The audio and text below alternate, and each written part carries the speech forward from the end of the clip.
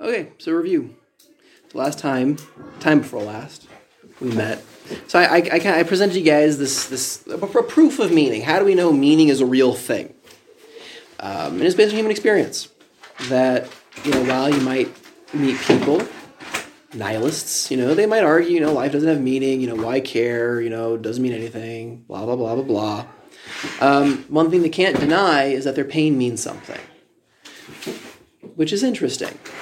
You can't think your way out of pain. You can't, that doesn't matter. No, it matters, and your feelings are telling you it matters.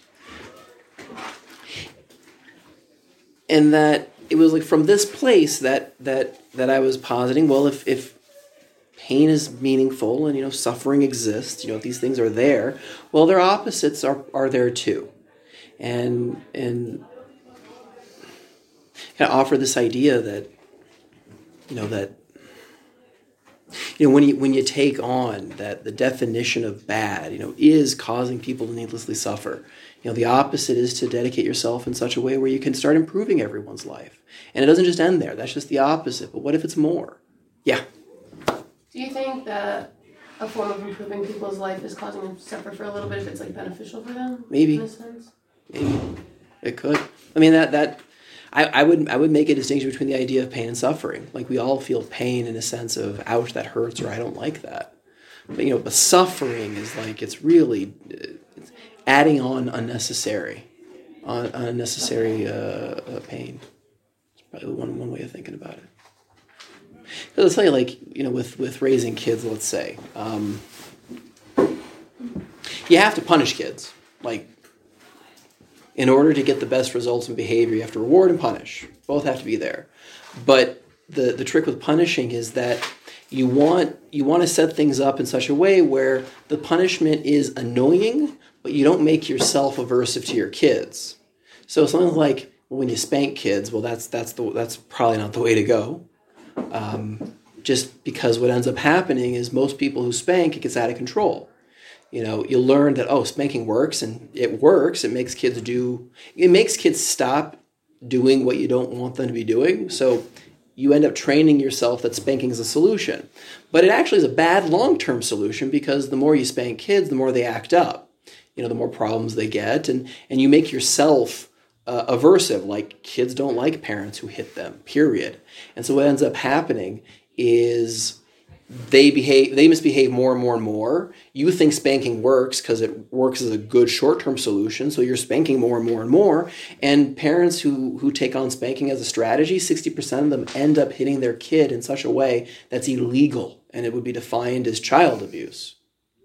And that's usually when the parents wake up and they're like, oh my gosh, I can't spank. That's a horrible idea. So, that's definitely causing pain, but you gotta watch it. So, just give kids timeouts. Timeouts work just as well as a punisher, and you don't end up messing up your kid, So, yes, you do have to cause a little pain to people sometimes. Even at the very least, if you say no, someone has a request of you, hey, will you marry me? No. Well, that's going to break his heart. But you might have just saved yourself a life of pain yourself. Yes, you do. You have to hurt people. Okay. Just not maliciously. Just don't be malicious about it. That's all. Did God, I never thought of this sentence, how do we know meaning is a real thing?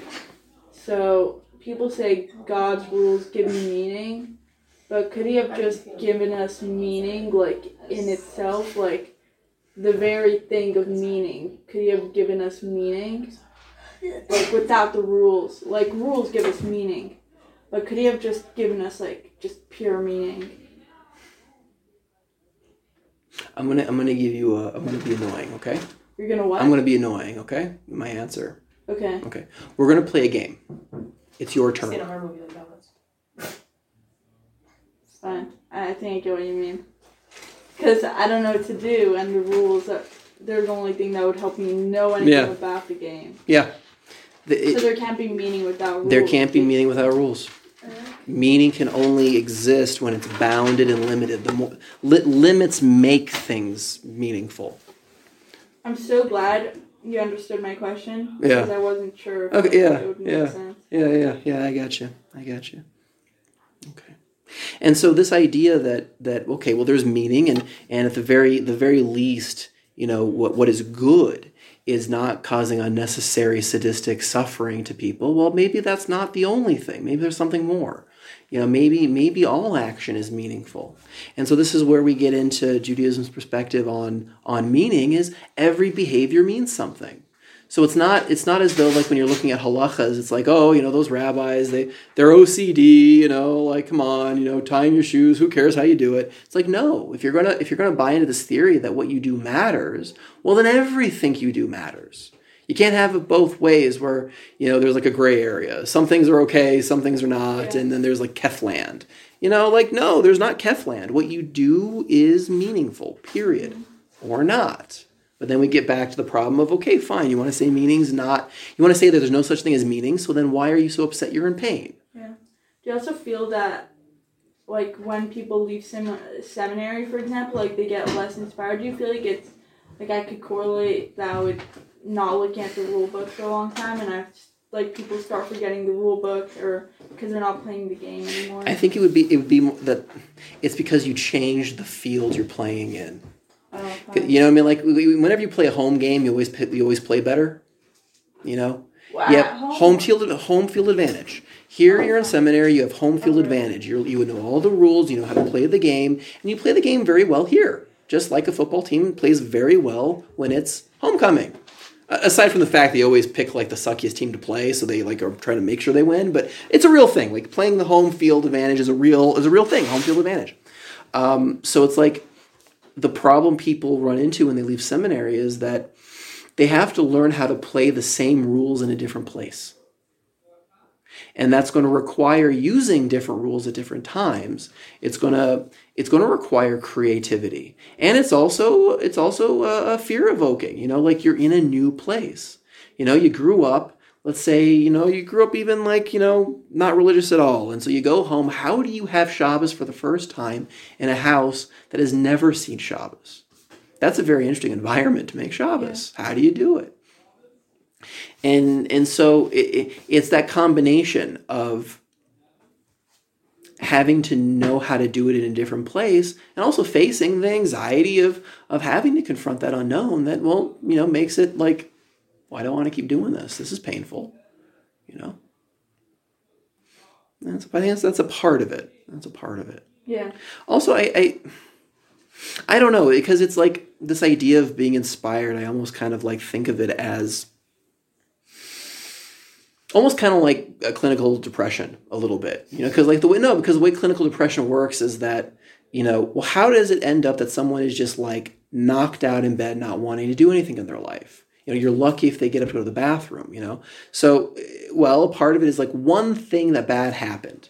They lost their job and they feel horrible. Or even something good. I mean, it's just as likely to develop depression if you got a promotion or you go on vacation. I mean, the depression happens. So it's like it knocks out a person a little bit, but what ends up happening is, okay, I'm feeling down, like I lost my job.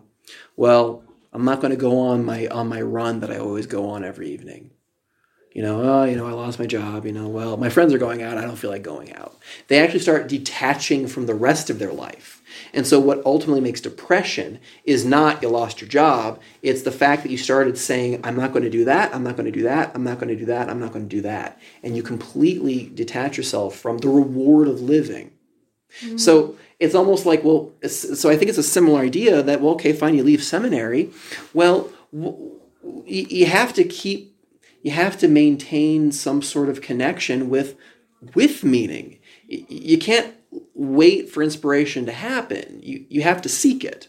And it's very easy to seek it in seminary. I mean, like, you guys have a schedule and you have a bunch of rabbis who teach and rebbitzins that teach you interesting stuff. Like, you can fall out of bed and find something that's inspirational, but you're not going to have that where you're going to be disconnected from that when you leave. So it's like, you gotta, just like someone who's depressed, man, like, get out of bed, go out with your friends. Like, you said you when you're depressed, you completely detach yourself from the reward of living. Wow. So it's like, man, like, okay, same thing. wake up in the morning, make sure you have like a, Rashi next to your bed, set some time to listen to classes. Mm-hmm. Make sure you go to shul every day. Like, you have to do it. Otherwise, just like depression, you lose the inspiration because you're not inspiring yourself. Like it's just forgetting about what it could give you. You're not looking at like the good or the bad. It's just like it's forgetting. Kind of, and it builds. It builds. It's this. The more you don't do it, the worse the problem you have.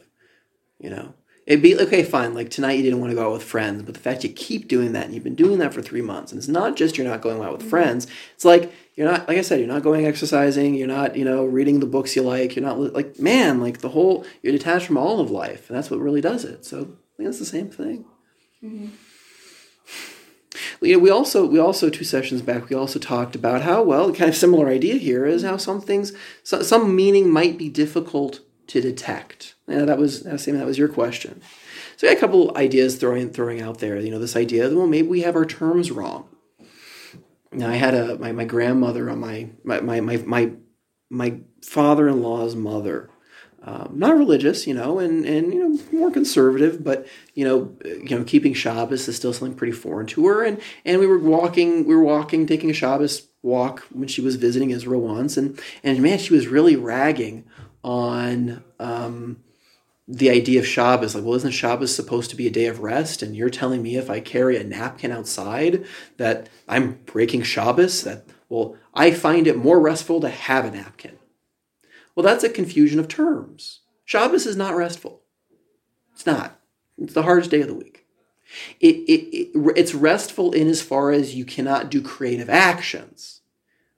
But it demands a lot. It demands a lot of thought, of thinking about God creating the world, of thinking about how there's a purpose to reality, thinking about how, ultimately, we say, Shabbos is the source of all bracha. It is the source of all meaning because fundamentally it is living out the idea that God created the world, and there are rules, man. There are rules. It's a very hard day. And, the cool thing about, say, carrying her point, well, it's a creative act when you change an object when you move it somewhere else. That's a creative act. Similar thing of, if you go somewhere else, you change. You might be less religious, it might be harder. Like, the environment you exist in actually makes the thing what it is. A ladder has utility when it's next to a house, so you can get on a roof. But a ladder in the middle of nowhere does nothing. It actually, the object is different because its function is different. Yeah. And there's a quote I really like a flower can't grow in the same environment as it can in other environments. That's why you can't blame yourself for the way you act sometimes if your environment it's gonna change you. Can't blame yourself entirely. Yeah, entirely. Because you're a part of your environment. There's that relationship. So another idea is, also another idea why meaning might not feel meaningful is, you might also not have a really good explanation for the thing. A lot of people run around with a third grader level definition of God. So as a 30-year-old, that's just not going to cut it. It just won't. Like, thinking about God as a 30-year-old when I haven't updated my third grader definition of God, it's not going to be meaningful because it's not going to be sophisticated enough. That could be another problem you have if things don't, feel meaningful. And another thing is, maybe you haven't lived as long. Maybe you need to live longer. When you get older, it's kind of interesting how people generally, politically speaking, they become more conservative. Well, because one reason is because they have built a life that they value and do not want to lose. Older people have more to lose than young people. Because they have the job they built, they have the kids they're supporting, they have the house that they worked for, and you want to protect that. So you actually become more politically conservative because you have more to lose. You value things more. They didn't exist in your life when you were, say, 15 or 19. Democrats are we want equality for everyone and socialism because then everyone's equal, and then you disregard how hard people work. Yeah. Interesting. It's more relatable as a young person because you haven't built anything yet. So it was very popular being young. It's like, well, why can't I have the things I don't have already? Yeah. Well. And so older people say you don't have it because you didn't earn it. You got to earn it like me. And this is kind of like a perspective thing. And I don't know. I was kind of thinking about this one, and I think like a riff off of this idea that well, you now are limited. You'll always be limited. I was kind of thinking like the worst thing you could say to somebody is you're fine the way you are. If you want to really, really, really say something nasty to somebody, I think the nastiest thing you can say to anybody is you're fine as you are. What? Because what that implies is, well, you don't need to get better. And that's just not true. Okay, yeah. And it takes away something to live for, really. You're just fine. You're fine the way you are. It's like, no, you're not. You're not. A lot of clients I get, they'll have therapists who will, you're good, you're fine, you're working hard. And they come to me.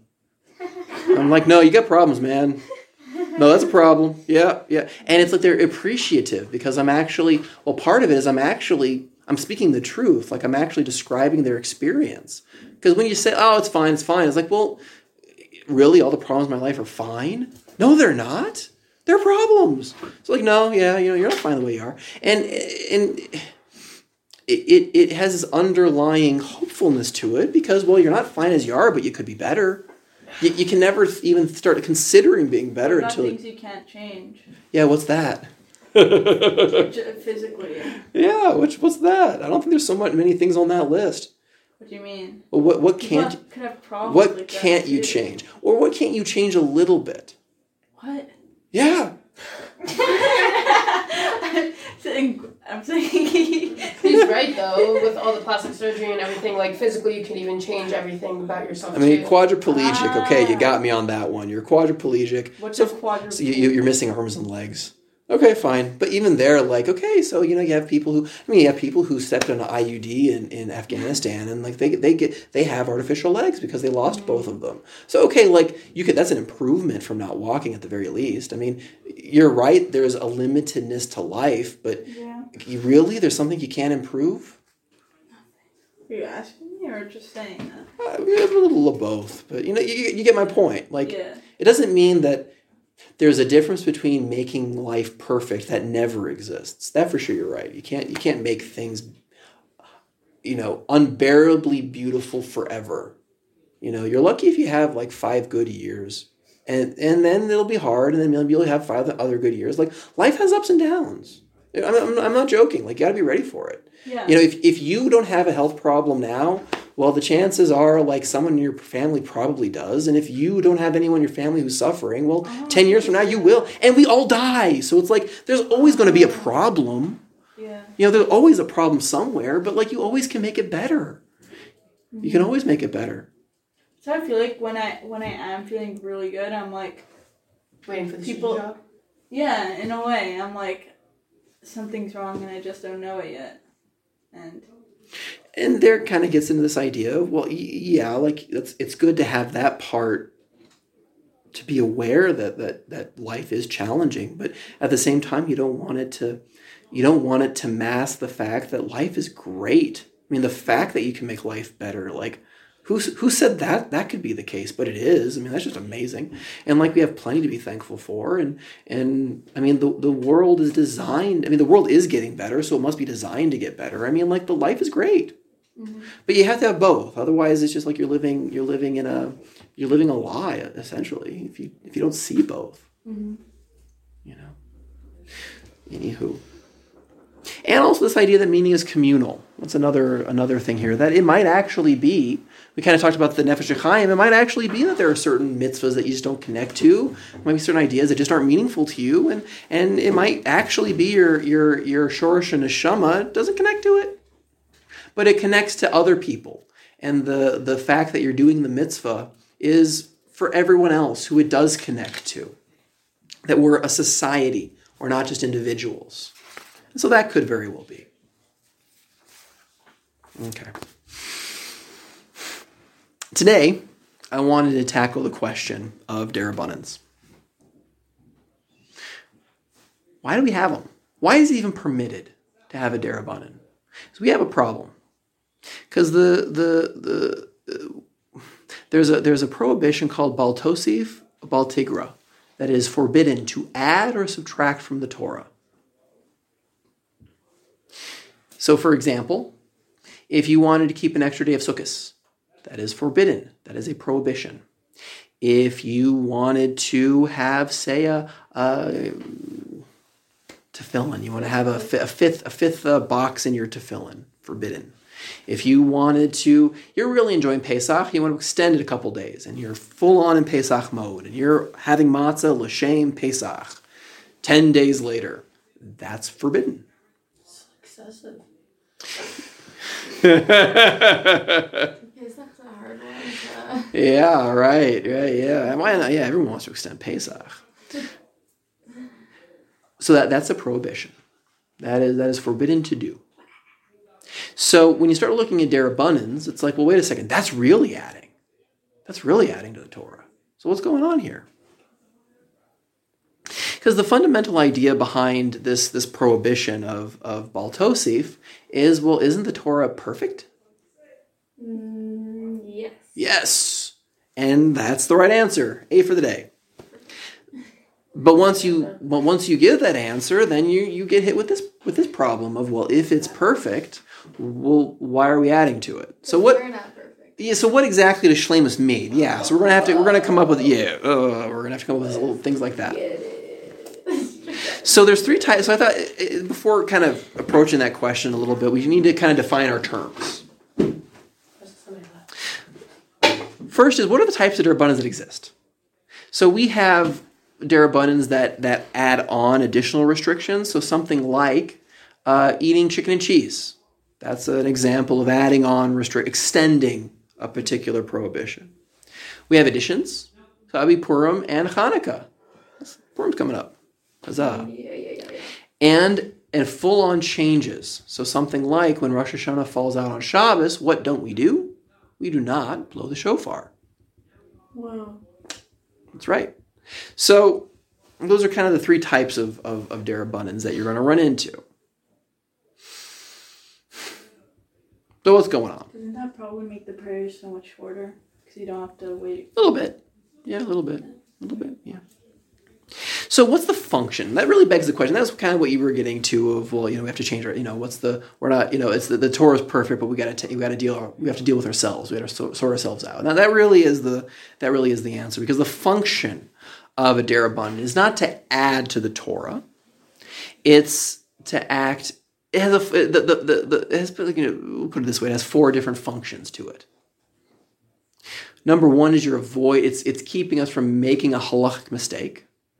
That would be something like muksa on Shabbos. That's a fun derabbanan. Well, what that does, it avoids us from making a mistake of carrying outside. It might be people will forget. You might just haphazardly leave something in your pocket and you walk out. Or, you might actually think, oh, it's permitted to carry. I got confused. Didn't mean to. It's more than just not thinking about it. It's more of an honest mistake. The second function of a derabbanan is to preserve the nature of halacha. So for that an idea like that is amir lagoy, not being able to ask a non-Jew to do things for you on Shabbos. Well, that's a derabbanan.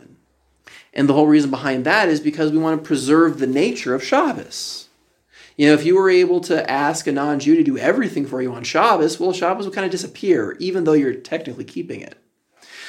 This is kind of one idea behind, the Chazon Ish, for example, was struggling with the idea of outlining, well, what's forbidden about electricity on Shabbos? He wasn't so into using, turning on and off a light. And he made the argument it's a prohibition that's a deraisa prohibition. Really put the fear of God in people. Don't turn on lights on Shabbos. And although it's, for say these sort of light bulbs, not the filament ones, but the halogen sort of, fluorescent lights. Turning those on, off, and on are actually derabbanan of no lod. You're not It's a derabanan. You can't create something that didn't exist before. But like he was trying to make the argument, he writes in letters, this is what he was doing, he's really trying to lay it on, like don't turn off and on lights, because like you're going to, even though it might technically be permitted on a Torah level, you're actually going to lose Shabbos. So derabanans preserve halachas in many cases, like that example. Another is that they instill morals and values which already exist in halacha, but make them more pronounced. So that's Purim and Hanukkah. The whole idea behind Purim and Hanukkah is this with Purim, let's say, is the idea that God acts in the world, and we don't see God's name once written in the Megillah, but He's constantly behind the scenes because that's what God does, and He ultimately through these sort of quote unquote happenstances, things work out in the end. So it's the idea that God does. There is such a thing as hashgacha pratis. Well, we already knew that. We don't need Purim to have that idea within Judaism. But what Purim does is it accentuates it. That maybe there's something wrong with us. We don't exactly always get the point that maybe God is running the world, and so we have a whole holiday to remind us of it. Or say Hanukkah. As bad can get. The darkest dark. The Beis Hamikdash has been taken over, and huge parts of Judaism just can't be done anymore. Things are pretty bad. That despite that, the world can get better. That you can put in the effort, and you can challenge difficulties in the world, and what you do matters. You can actually turn things around. And with God's help, you can do the impossible. Again, we don't need Hanukkah for that idea, but it brings it out. It makes us more aware of that lesson so that it's more in our life in a way that is more helpful, let's say. And the other is, say, preserving our national character. So derabanans like bishalakum, not allowing a non-Jew to cook for you. That's a derabanan. Well, why do we have that? Well, one reason is intermarriage, to keep a healthy distance between us and non-Jews, in the sense of being able then to preserve the unique Jewish character that is hyper-obsessed with moral action, which that makes us unique. It just makes us unique. There really isn't any other culture that is as hypersensitive to things, behavior having meaning than us. So that's worth protecting. So it's not a matter of changing the Torah. The Torah is perfect, but it's so perfect it's worth protecting. And that's the idea behind a derabanan. The Rabbeinu Yonah, in his commentary on Pirkei Avos, he makes it synonymous. Keeping a derabanan, being careful of derabanans as being an act of love. Ultimately, that's really Avos Hashem. That I love you so much, I'm going to take what you said seriously, and I'm going to sit down with forethought and think, how can I make this a reality? That's love. That's love. Taking someone seriously. And that's what a derabanan is exactly doing, is taking seriously the divine laws and the divine mission that God gave us. Okay.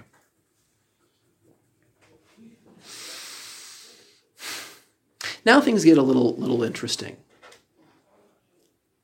Because we have a dispute in the Rishonim about the nature, the spiritual nature of a derabanan. Is it something that is just functional, the way I spelled out to you guys, that it protects the Torah, and yay for us? That would be the Ramban would have that position. That it's up to Beis Din to create these derabanans to make sure the Torah is safe and we were able to actualize it. And yes, it's an act of love. That's all great, but that's where it ends. But for the Rambam, he says something very interesting. He makes the claim. There's a Gemara Yushalmi and Yevamos that seems to back him up. That when we create a derabanan, we're actually creating a new mitzvah. It has spiritual significance. It's not just functional. To the point where we have this idea in halacha. It's called the zakein mamre, where let's say you have somebody who, a halachic question gets to the Sanhedrin Agadol. They paskin on the shaila. They say it's an issa derabanan. It's for sure an issa derabanan to be having matzah after the 6th hour before Pesach. Guys, don't do it. Well, a zakein mamre, if they contradict the Sanhedrin in a halacha that carries the repercussion of kares, well, we kill that man. That is a death penalty offense. For the Ramban, we would not kill such a man. If he wants to argue about, when you can't eat matzah, Erev Pesach, well, he's an idiot and we, yell at him and whatever, but no big deal. Like, we don't kill him. But for the Rambam, who believes that the actual creation of a derabanan is a spiritual act. It's an act. It's the realization of our Tzelem Elokim. We make meaning. It's not just we see meaning. The Ramban's way of kind of looking at this is we see meaning, we observe meaning, we can act in accordance with meaning, but that's as far as it goes. For the Rambam, it's more than that. We actually can make meaning. We're meaning generating creatures. That's what we are. So for him in this question, well, if you wanna argue in a derabanan against the Sanhedrin Agadol, we'll kill you over it. So zakein mamre, says the Rambam, is chayav misa. That's a huge distinction. That's a huge argument. But that's the fundamental argument. Is, well, how far does human divinity go? How spiritual of a creature are we? How godlike are we? So the Rambam, he says, no, we're pretty godlike. We're so godlike we can create reality. That's how godlike we are. When we make a derabanan, it is a deraisa. That's what I was going to ask you. Yeah. I was going to ask, isn't technically a derabanan a deraita if you really look at it in certain ways? Because, the Torah says you have to listen to your rabbis and you have to listen to everything they say. So wouldn't it technically be a deraita? So then why is it even a derabanan and not just add it to a deraita and then I just pick it up and let you first? That's right. And that's exactly it. Yeah. That's the dispute between the Rambam and the Ramban. Okay. So who makes derabanans? There's a science behind this. The way it works is first you need to have a Sanhedrin Agadol. So we can't make derabanans today. In today's day and age, there's no derabanan making. And there is a relationship between the Sanhedrin that creates the derabanan and the community. It's almost like there's a grace period that when they create a derabanan, they have to have in mind this has to be something people can actually do. You can actually live life doing this. And there has been in Jewish history times where the Sanhedrin had a bright idea. They thought, hey, this is a good idea. Let's throw this restriction into the community. And the community's like, no, we can't live this way. This is horrible. So the derabanan goes away. It has to be accepted by the Jewish people. But once it's accepted by the Jewish people, there's no takebacks. No takebacks. Except if you have a Sanhedrin that is as authoritative as the one that created the derabanan. So there's no takebacks in the sense that once the first generation took it on, you as the second generation can't say, well, it doesn't work for me. That doesn't work. But there is a legalistic sort of way of, yes, having takebacks. You have the Sanhedrin Agadol readdress the issue, and they can revoke a derabanan. This is very much relevant to us today with Second Day Yom Tov. Why do we have 2 days of Yom Tov? This is exactly why. Why? Because there's no Sanhedrin Agadol that exists to take it back. For the Ramban, it's totally justified. It's well, if the whole function of a derabanan it's only functional, it's only to make sure that I don't mess up keeping halacha. So okay, fine. It's a technical pain in the neck. Okay, I'm stuck with a derabanan. But for the Rambam, where the way that he looks at derabanans is that you're actually creating a deraisa. Well, then Second Day Yom Tov is actually something different. That really is spiritual in of itself. It's not take, with the Seder, the way people look at it is like the first Seder is the real one, and the second Seder is like, take two, who cares? Well, for the Rambam, it's literally a different Seder. It's a different mitzvah. Now you should treat it just as seriously as the way, on Shabbos, just the same way that you treat borer with care, you treat the malacha of lush with care. It's like it's two different malachas. So it's a very different way of looking at Yom Tov through the eyes of the Rambam.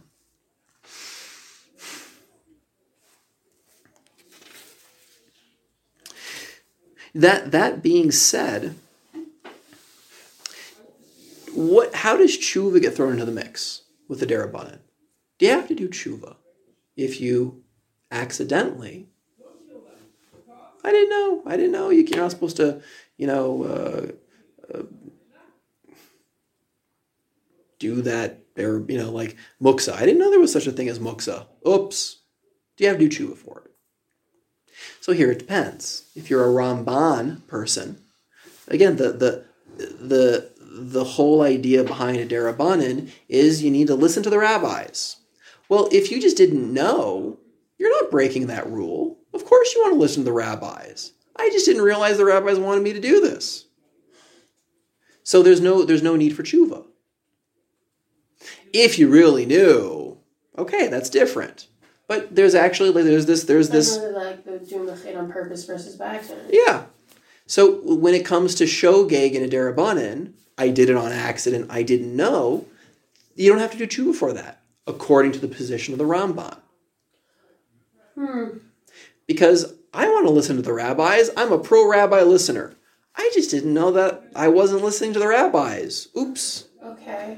So once you do it though, according and it's like from the rabbis, but you still go against it. That's when you're like, Isser, that's when it's sort of like you're going over an Isser Derabanan. That's where you'd have to do tshuva. Well, no, but for the Ramban, that's where you'd have to do tshuva. Because what I'm asking is in a sense that, let's say an Isser Deraita, if you do it in an accident and you didn't realize you were doing it, don't you still have to do tshuva for it? That's right. So, but if you're doing it on purpose, you'll deal with the repercussion because I feel like every mitzvah that you're going over has a different whatever. So is that the same case in a sense that if you go over an Isser Derabanan, then it's not you don't have to do teshuva because you didn't realize that you were going over it, but that's exactly the point for the Ramban. But wait a minute, we have the Rambam to contend with. But wait, there's more. For the Rambam, who again his whole idea is we're creating halacha. A deraisa is a derabanan is really deraisa according to the Rambam. Human-made halacha, you do have to do tshuva. I had a teacher who held by Rambam, so he'd always teach us like that. Okay. So according to his position, you'd have to do tshuva. That's why I always had that question of do you have to listen to a deraita like a derabanan because it's technically because he was telling us that, and I'm like, please go into this further, and he's like, no. You have to learn halacha. Okay. Well, I just never got. Yeah. So this actually it comes out that this is a machlokus in the Achronim. There are Achronim that side with the Rambam, say the Mishnah Berurah. He paskins like the Rambam, it seems to be. There are other Achronim, say Rav Shimshon Raphael Hirsch, seems to paskin like the Ramban, that you wouldn't have to do tshuva. This is still a heatedly debated topic in halacha today. Is it that a rabbinical ordinance? Is it a deraisa or is it, a derabanan? Meaning, is it only man-made and no divinity to it? We don't know. It's a good question. But they both agree that we have to follow. Yeah, that for sure. You have to. That's for sure, 100%. It's a question: is it only functional? It's a good idea, meaning it's like the way that the Rabbeinu Yonah put it. It's an act of love that you when you have a goal, you have to work out a plan how to achieve that goal. Well, that makes sense, or is it more? Is this man creating halacha where it's our expression of our Tzelem Elokim? Now this all covers the community, but we still are left with the same problem as individuals. That we do have to know ourselves. We do have to know our particular limits and our like I said, the worst thing you can say to someone is you're fine. We're not fine. We have to plan for it. We have to work ourselves out. Do we have to make our own individual derabbanans, in quotes? Like boundaries? Yeah. Yeah. Yeah. And that's an obligation that we have. There's more to derabbanans than just the derabbanans. Okay. Yeah.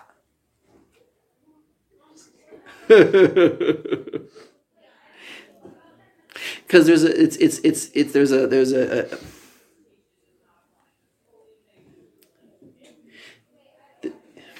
that's a good way of putting it. This isn't just a religious thing. This is a being an intelligent person thing. That's it's not the right way of putting it, but it's that living in metaphysic land is it's abstract and it's deep and it's meaningful, but we also have to have common sense. Everyone needs common sense. No one's going to disagree. You shouldn't have common sense. And so it's like even here you have to have common sense. Just because there's no derabbanan doesn't mean that you shouldn't make your own derabbanan. So it'd be something as simple as, well, man, if you know that it's hard waking up on time for shul, or waking up to get on time for class. Well, you have your own personal derabbanan to set an alarm, and that's a religious obligation. And how far does that go? Can you say the source for this? Like, can you say it in Hebrew? I just want to write it down and look at it in the future, probably. Because I feel like I'm not getting enough now, and I need to go soon. Yeah, this would fall under the category called Seichel HaYashar. We talked about, what was it, 5 sessions back. Oh yeah, if you're Seichel Yashar is coming back. If you're gullible, it's usser. Yeah, being gullible is this is the same thing as being gullible as usser. So I haven't seen anything. I don't know. So but detaching yourself is usser too. Yeah, what do you mean? Like we said, like if you detach yourself from wanting to do things, it's kind of like being gullible. Yeah, it is. It's a tough one. I mean, especially when it's getting high intensity emotions of I won't care, that's no big deal, or that stuff happens, and it's like, well, no, we have obligations of avos reim, of loving other people, and that is an emotion. Some Rishonim don't learn it that way, but we have an obligation to love people. Yeah, as an emotion, the Rambam learns it that way. What's up with that? So no, it's like when you and so a part of that. A part of the unspoken derabbanan of that is developing courage, because it's darn scary. Because it's darn scary to love somebody. Oh, well, what about? I was taking it more as being aware. You have to be instead of being ignorant, you have to put effort into knowing your surroundings. That's also true. That's also true. I'm just saying, it's you kind of think of love as a sort of sweet, warm and fuzzy feeling, but no, that's brave. If you can only love if you're brave. You can only love if you're willing to be hurt. You can only love if you recognize your limitedness, and there's someone probably in this world who thinks you're disgusting even, not everyone likes you, and you have failings and faults, and life's tough, and maybe this person won't love you back, but you know what? Risk it anyway and love them anyway. You don't say. So that's a lot. That's a derabbanan, man. That's a personal derabbanan. But so it's a serious question. Yeah, it's a very serious question. It's the right time.